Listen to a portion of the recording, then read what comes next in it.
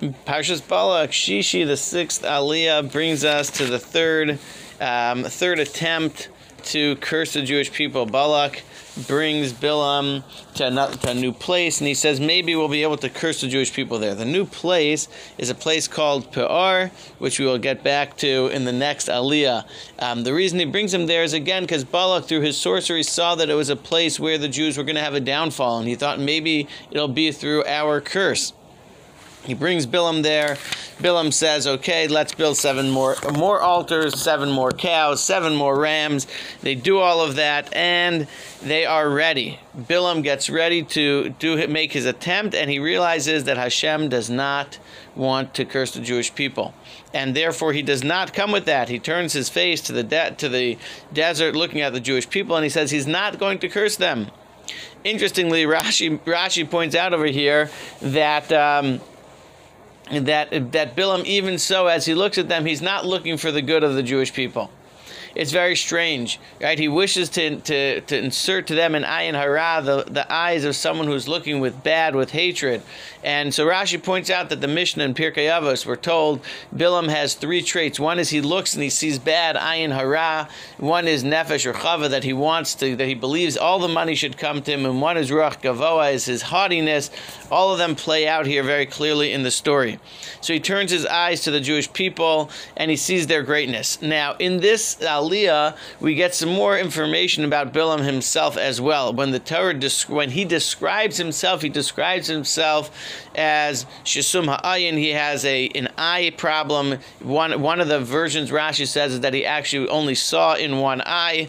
He was a one-eyed man. The other one is Nofel, that he says every time he had to talk to God, he literally fell down on his face to get these visions from Hashem. So he was not I guess physically we wouldn't call it the most glorious experience. And he turns and he says, he wants to bless the Jewish people are going to be so beautiful. And the feature that he highlights is the fact that the Jewish people have amongst them a unique ability to recognize each person's role. Each tribe has their own area, their own zone, and they're all unique. But not only that, not only by tribe, by shevet, but also by individual house. The way the housing developments of the desert were made was that houses don't look at each other. There's a modesty. There's space given to the neighbor, each one to have their own private area and their own space. As he goes on, he says, we see here the greatness of the Jewish people, but the truth is there's going to be a kingdom of King David and King Solomon. That's going to be even greater. And where does all this greatness of the Jewish people come from? Of course, from Hashem. Interesting note, Rashi says in another version when he talks about the homes of the Jewish people, it's not just the positioning, but the home of the Jewish people also can refer to the Mishkan, the tabernacle of the desert, and the temple, the Beis Hamikdash.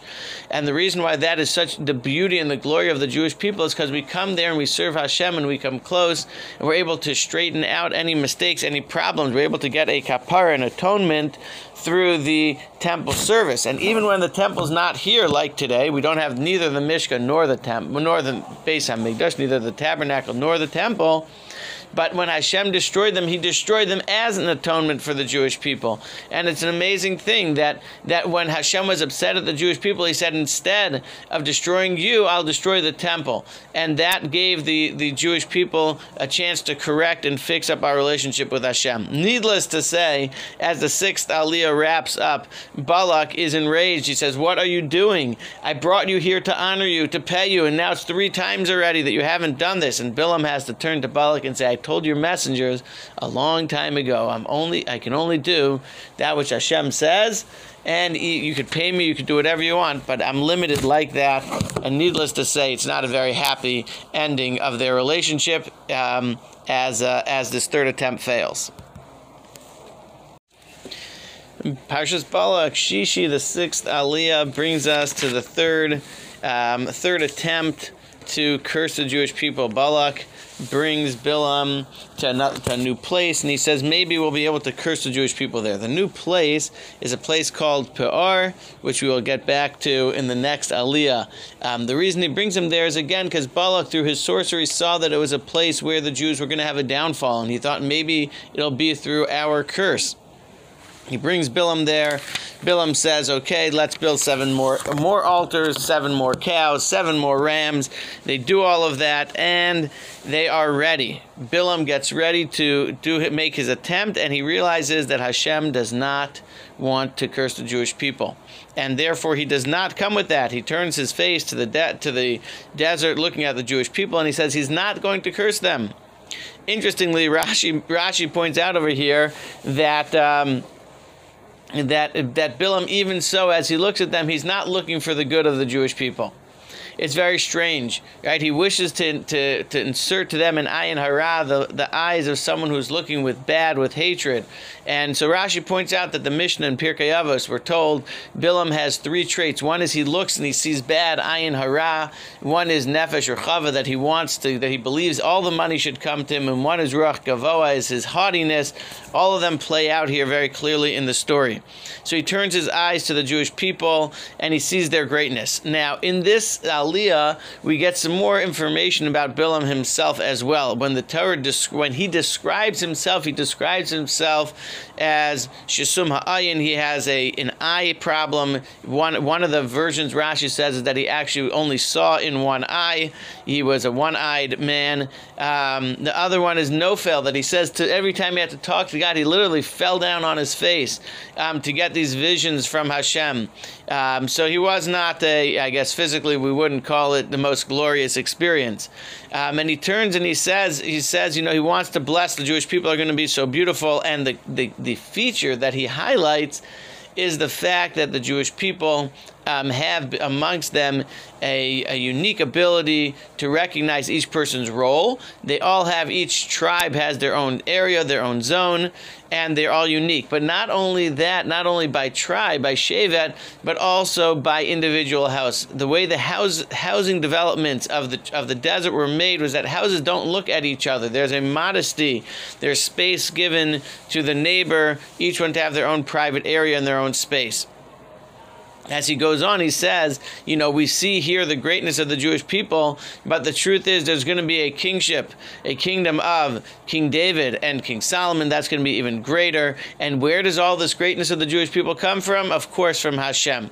Interesting note, Rashi says in another version when he talks about the homes of the Jewish people, it's not just the positioning, but the home of the Jewish people also can refer to the Mishkan, the tabernacle of the desert, and the temple, the Beis Hamikdash. And the reason why that is such the beauty and the glory of the Jewish people is because we come there and we serve Hashem and we come close and we're able to straighten out any mistakes, any problems. We're able to get a kapara, an atonement, through the temple service. And even when the temple's not here like today, we don't have neither the Mishkan nor the temple, nor the Beis Hamikdash, neither the tabernacle nor the temple.